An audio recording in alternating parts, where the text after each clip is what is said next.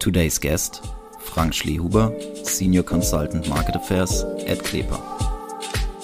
I think remanufacturing, circular economy, this plays a major role in the future. And it's not about turbocharger and rotating electric anymore. It's a new form of rotating electric, e-motors, e-axles, complete gearboxes, which have less gears but are mounted to a electric motor. So this is a new product scheme and a portfolio. And here OEMs are asking already suppliers, and suppliers make preparations. Tech Talk, the automotive aftermarket podcast. Episode 4 of our Tech Talk aftermarket podcast already. Today we are taking a bit of a bird's eye view on all the pressuring topics with our guest Frank Schlehuber from the European Association of Automotive Suppliers, short CLEPA. Frank's a very busy man, so I was quite happy that he could make the time to join us at Automechanika Frankfurt. We talked about electrification and the latest study conducted by CLEPA and Roland Berger, which points at the date when 50% of the car park will be electric, the importance of circular economy in electric mobility, the current state of telematics data, how sustainability will be a competitive KPI in the future, his view on big e-commerce players stepping into the market, and how collaborations across the whole value chain, including the OEMs, will be the key to success. Overall, very insightful talk on all the topics Frank and CLEPA are currently dealing with, so I'd say we just jump right into the podcast. Hello and welcome to the next episode of our Tech Talk here at Automechanika Frankfurt. And our next guest, I'm very happy that he's joining us today. Actually, he's just here today, at least that's what I heard, to be guest in our Tech Talk and share the latest news with our community. It's Frank Schlehuber from CLEPA. Hi, Frank. Thanks a lot. And Christian, thanks a lot for the opportunity to be with you here in the Tech Talk. As we discussed before, most of our viewers, or nearly everyone, will of course know you.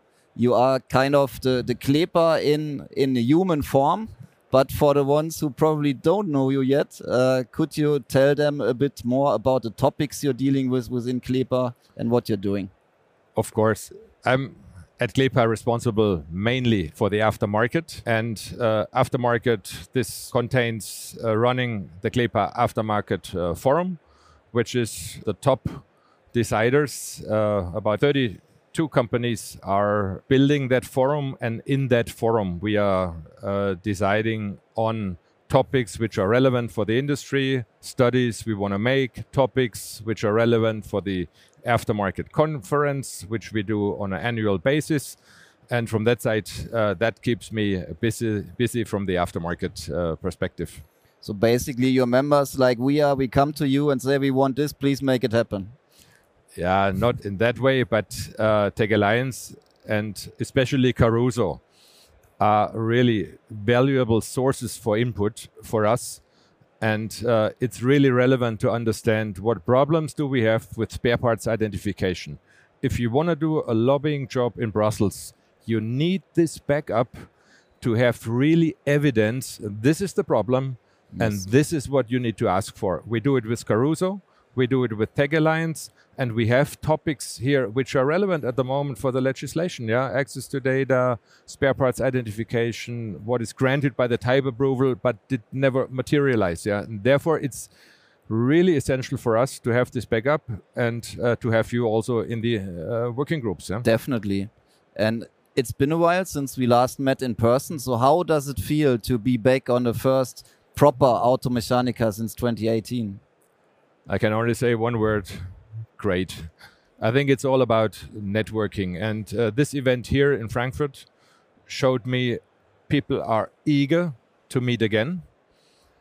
And people need this kind of networking. And networking is as essential as all these displays on the booth and the discussion about business. Definitely. Here in one place, we have all the deciders. And what's better to make the short connections here, and you can verify what you have heard, you can confirm, you can discuss and move on things, get things kick-started. Fantastic. And we had the same experience already with our aftermarket conference Yes, you in came Brussels. back as well this spring. Exactly. We came back with a meeting in presence. By the way, in June, it was not so clear. This was right after the pandemic slowed down a little bit. I was not sure 1st of June if we can really do it. We had more than 200 people in Brussels, what is a very good result for that environment. And I hope we get back to 300 people next year. And from that side, really, meeting in presence is unbeatable. There's nothing what will beat that. Yeah. No, totally agree. And many ask, do we still need trade shows in the future? And that's something, it depends on the definition. Do we need a trade show to sign deals and papers? Probably not. No. But what we need, and especially the aftermarket, which is very kind like a family, we need a place where we can come together. No, if you look here at the Automechanica, there are so many places where you can listen to speeches. Yeah, I delivered in one hall a speech 2 days ago on electromobility. People share their knowledge. People attract others. There had been 80 people listening. I see here this corner just opposite from us where people gather listening 30 minutes to an interesting topic. And I think this is the new format, that we have a really good mix out of networking, then business discussions, but also having additional information on the show. This is, I think, a good mix. And from that side, I'm really excited and happy what happened here, and that we are really back after nearly 4 years of absence. Yeah? Yes, true. And you mentioned it, you gave a talk about electrification, electric vehicles, big topic in the market. So in your opinion, how far are we? Is the market prepared for electrification? And I guess something no one is talking enough about is, when would it happen? Yeah, I think there are two work streams and paths at the moment relevant. One is, when will be enough vehicles in the market that it's really relevant? And we did a study with Roland Berger, and we collected a lot of input. We calculated scenarios regarding the penetration of electric cars, and we came to the conclusion, plus minus 2 years, that in the year 2038 we will have as many battery electric cars on the roads of Europe than ICE engine powered. So this means this is roughly the thing. It's still a couple of years out, but we should not forget that the basic decisions for electromobility and how to service these cars in the aftermarket will be taken now in the next 3-4 years. It must be taken now. Yeah. So this means at the moment, I really liked what I saw in the different booths from suppliers, that they invest already in training, high voltage training, and that there is a high recognition and attendance. That's really for sure. And I see here the suppliers really in the responsibility to offer that kind of knowledge transfer. But on the other side, I see also we need to prepare for that battery age. And here we should have a closer look to the technology. Technology for electric cars depends on a couple of components, much less components than what we have today. Yes. And but components of a higher value. And these components are the classical candidates for remanufacturing. And I think remanufacturing, circular economy, this plays a major role in the future. And it's not about turbocharger and rotating electric anymore. It's a new form of rotating electric, e-motors, e-axles, complete gearboxes, which have less gears but are mounted to a electric motor. So this is a new product scheme and a portfolio. And here OEMs are asking already suppliers, and suppliers make preparations. No, definitely. I agree with all these way more expensive parts in electric cars. This circular economy gets a new drive. And we had Maria Bonelli here talking about the topic. You're familiar with her as well, of course. Sure. I guess they've also been at the CLEPA conference this year. Yeah. And this will be a topic the supply chain needs to deal with.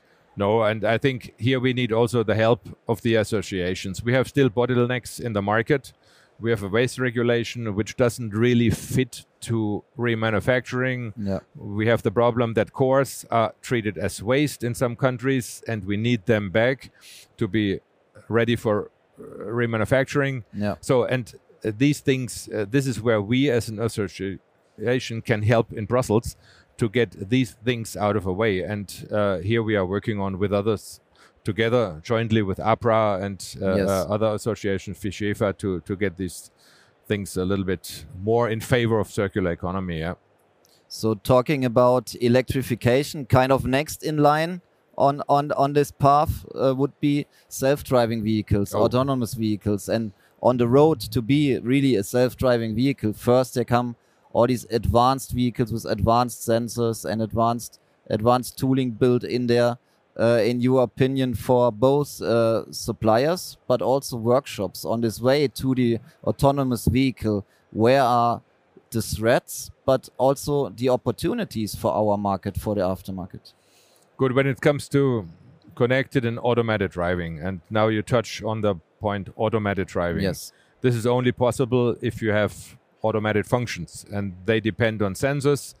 They depend on very specific parts, and at the end, up to level 3, there's always a driver in between, for the most relevant part of the driving. Level 4, different story. Level 5, a completely different one. So means in a long run, these components get more and more specific, and will get less and lower tolerances. This means we need very, very precise components, and we need a very, very precise calibration. So and for these components, two things are relevant. One is you need to have the tools and the possibility to calibrate them in workshops. And on the other side, you need to get access to those components. Yes. And what comes with the automation is automatically the cybersecurity protection. Yes. So this means if you have automated functions, you want to protect them. And we have the UN 155, which allows an OEM to define an own individual security concept, which is not necessarily to be disclosed. No. This is the problem at the moment, and maybe this is an issue which might exclude, or there's a risk that this excludes third parties from this market. And this is not even standardized across the manufacturers. Not at all. It's only proprietary cybersecurity concepts. Exactly. And they only have to disclose the concept to the authorities. They get the type approval, and third parties are excluded. This is our big risk, and therefore we as suppliers are highly interested to get these components into the market. Yes. And to allow everyone who is authorized to install and to marriage this, to do the marriage between the component and the system. Yes. So this will require software, this will require authorization, but on the other side, it requires that suppliers are not at all limited in selling these parts. Yeah. Due to whatever reason, tooling rights, IP rights, or whatever, software rights, to the independent market. And here we are at the moment trying to get such aspects into the next revision, revision of the type approval, of the motor vehicle block exemption regulation, yes. And that we also get something in the type approval regulation which covers this authorization. And yes. This is the biggest challenge at the moment in preparation to autonomous driving. Yeah, definitely. And this security topic, let's call it that way, it sounds very familiar, because also in regarding the topic we got to know each other, telematics data, the manufacturers were trying to build this big security wall at the beginning. Yeah, good. This argument of security was used. Yes. To exclude third parties here, to get an exclusive or privileged access to such data. But I think that picture completely changed. Yes, true. And I was going to ask you, when you remember when we started with Caruso, when it turned from idea project into a proper company. So what has happened in the last 4 years regarding the situation of telematics data? When I started to work for CLEPA, this was in 2016. I remember the day. This was September 4. You remember the exact Exactly, date? yeah. When I was in Berlin and got the proposal from the OEMs, and this is what suppliers have to accept. And this is what we want you to represent in Brussels. Yes. And I said, let's have a closer look, and open the box. And I said, you opened the Pandora's box.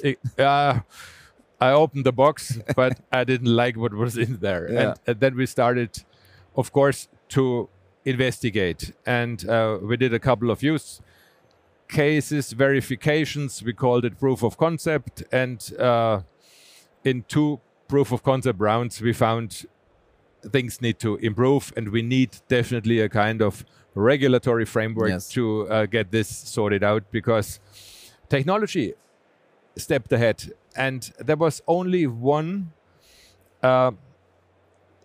solution which really hit the market, and this was every car was only communicating with the OEM backend. Yes. So and data were sitting there, and meanwhile, and this changed the picture. The Commission has published a Data Act, and what we saw, or what was published in February this year, changed the game. Yes. Because what does the Data Act do? The Data Act puts the user in the center for all machine-generated data. The user can make the data holder sharing the data with whatever party he selects. The user is the master of the ceremony. Yes. And this changed even the picture at the OEMs. They now see, that's a big threat, especially because the data are not further specified. Yes. It's all data. Yes. And it's huge efforts on their side. This is the threat to the OEMs.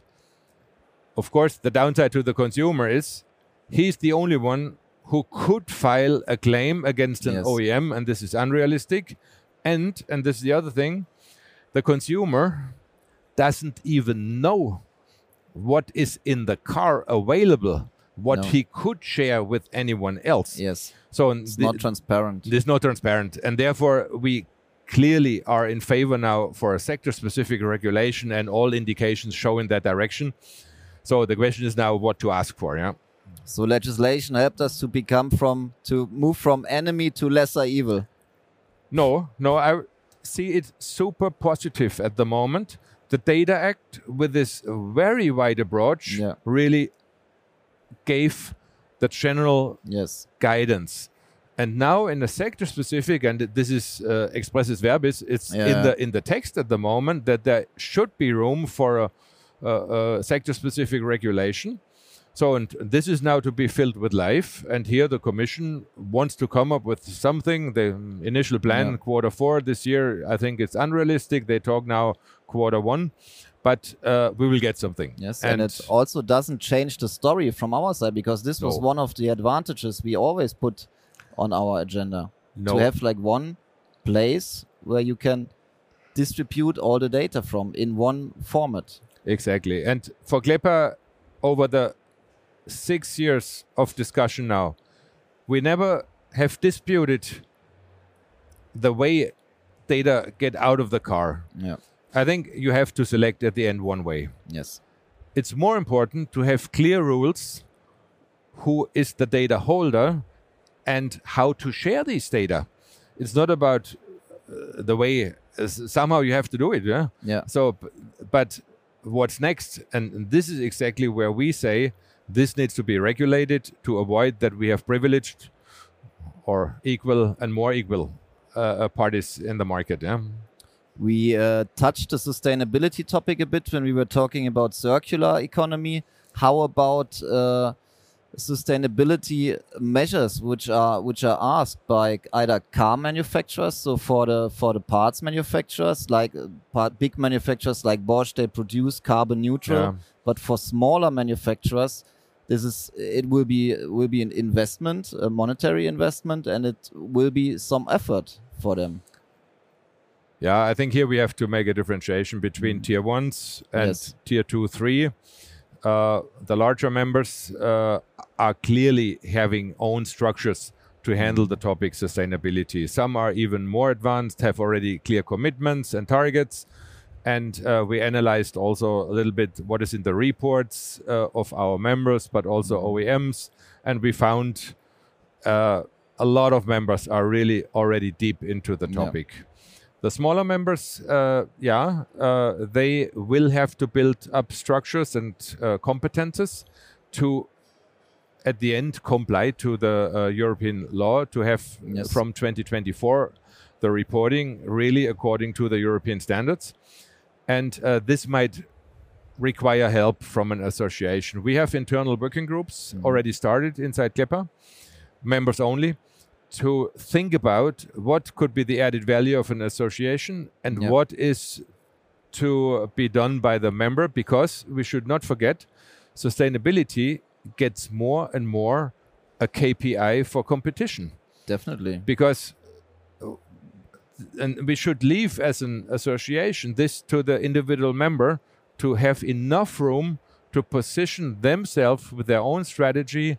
But we should, as an association, summarize what is the sector doing in total, without going into individual targets. And this is the fine line we need to work out with members. CLEPA has to come up with a solution in the future. We are not yet there fully, but this is work in progress, and there's a lively discussion. October 12th, we have the next workshop, and things are really on the agenda. So you got it on the list. And another thing I was witnessing within the last years was that the car manufacturers are coming back into the aftermarket again and seeking additional revenue, increasing their customer lifetime value by selling services to them. So we have our aftermarket workshops and concepts in there. We have the OEMs, the car manufacturers pushing in, but they don't have the infrastructure anymore because it was reduced, and now they need it again. So will we see more collaboration between aftermarket and OEM? Definitely, collaboration is anyway. This is the keyword of the future, and in all that transition, collaboration. Not everyone can develop everything on its own. That's very clear. Some think they do. Yeah, okay. This is a different topic. But even here we see things now getting a little bit more realistic. But what happens at the moment? OEMs indeed thinned out their service networks, and what they do is, for example, Montreal from Renault, or also PSA, they invest now in independent aftermarket solutions. So this means Stellantis or PSA is investing in an e-commerce platform. They're investing in a Distrigo network. Renault is doing the same. This is their strategy, to go to the market and to have a wider footprint in the market. Others might look for partnerships, collaboration models. And what I see is that a lot of new OEMs are coming into the European market. What happens is they are all looking for a way how to service they do not have an own organization. Don't have the structure. So this means at the moment, independent garages offer their service here. With the new technology, these players are primarily battery electric players. These workshops will develop competences on battery electric vehicles. So why not having similar workshops offering such services also for OEMs? And here I see really the market getting more specialized on the workshop level. There will be traditional workshops, but there will also be EV specialists. And the big question mark is advanced driver assistant calibration.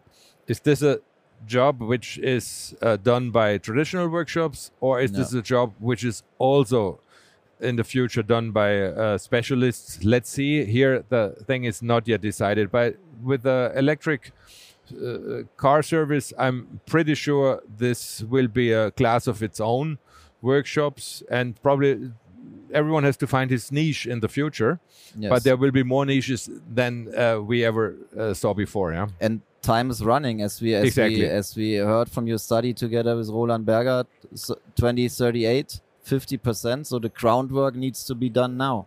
Yeah, good. This means it's now ramping Yes. up. These cars are covered under a warranty, but in the long run, workshops have to make a decision to invest and to take people on board which can manage that. Yeah, you have to educate and to care for the necessary staffing in your. When will we workshops. see the first battery electric workshop? The battery electric only workshop. They exist. They are. There are model shops already in Norway. I Okay. haven't seen one but I was informed So that that they are this already. is already. Yeah, we talked about it. And in Norway, there are the first, because the Teslas are now getting 7 years and older Yes, true. and changing ownership, second, third owner. Yeah. So, and out of a sudden, these people are looking for alternatives. And there is a industry already supporting that, what to do with the battery, how to do specific repairs, but also workshops which are specializing on EVs. This is the first step, and this will, I think, also spread out in other countries, in Europe. Definitely. Another big topic this year at Automechanica, we see it in Hall 4, is e-commerce and all the big players now stepping into the aftermarket. What does that mean for the supply chain? Will there be a disruption, as everyone fears, or how do you see these additional channels? No, I don't think that there will be a massive disruption. Yeah, at the moment, the primary channel is distribution via wholesalers, but these wholesalers are consolidating. This means they get more leverage over suppliers due to sheer market power, and the thing goes a little bit in direction what we have today in the US. So, and it's powered by US money. Yeah, I think we all know the players investing here. Yes. The thing is now with Amazon and eBay stepping in, I think they are not reinventing everything. Yeah, we have these platforms already, and usually they are not long independent. They are taken over by a traditional wholesaler or by a Stellantis, Mr. Otto. Yes. So a few remained. But now with eBay and Amazon, we have, of course, players. And too big to swallow. Exactly. These are the 800-pound gorillas. Yes. And they do something. But the difference is in the business model. eBay Motors offers suppliers the chance to develop that e-commerce channel without being in competition to a supplier. Yeah? They focus on enabling. They help you with the support of how to describe a product, how to take photos, how to operate logistics, fulfillment. The whole exactly. infrastructure. So this means they help you to set this channel up as a supplier. Yeah. This could be interesting for some of us. Let's see. This is an individual decision of each. But fact is that a consolidating market will definitely drive this development, and suppliers are looking for alternatives just to make sure they are not fully dependent on one channel. Yeah. On the other side, I have to say also, we need stronger wholesalers because we need a strong independent aftermarket. Yeah, and this is only possible to manage the transition here with strong players. And from that side, there's always a good and a bad in these developments. Yeah, market leverage is one thing, more on the negative side for suppliers, but to have strong players here which keep the independent market as a whole in a strong position. I think that's also, this is the good side of it. From that side, it's a little bit mixed feelings when I look to that. So that we all can flourish, we need a healthy market in every step of the value chain. Exactly, yeah. And the digital players will find their place. Yes. And at the moment, they offer simply an additional opportunity. let's see how the new market entrants will adapt to that. Do they make use of such ways, or do they find their own ways? That's a little bit the question. But yeah, as said, collaboration. Let's see who can generate something with whom. And this is for me not really decided, because all collaboration models are possible.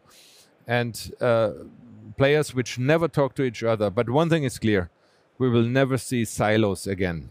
Independent aftermarket or OES, this will all move somehow and create new forms of mobility services. Definitely. But the final shape, I think this is really up to the market players.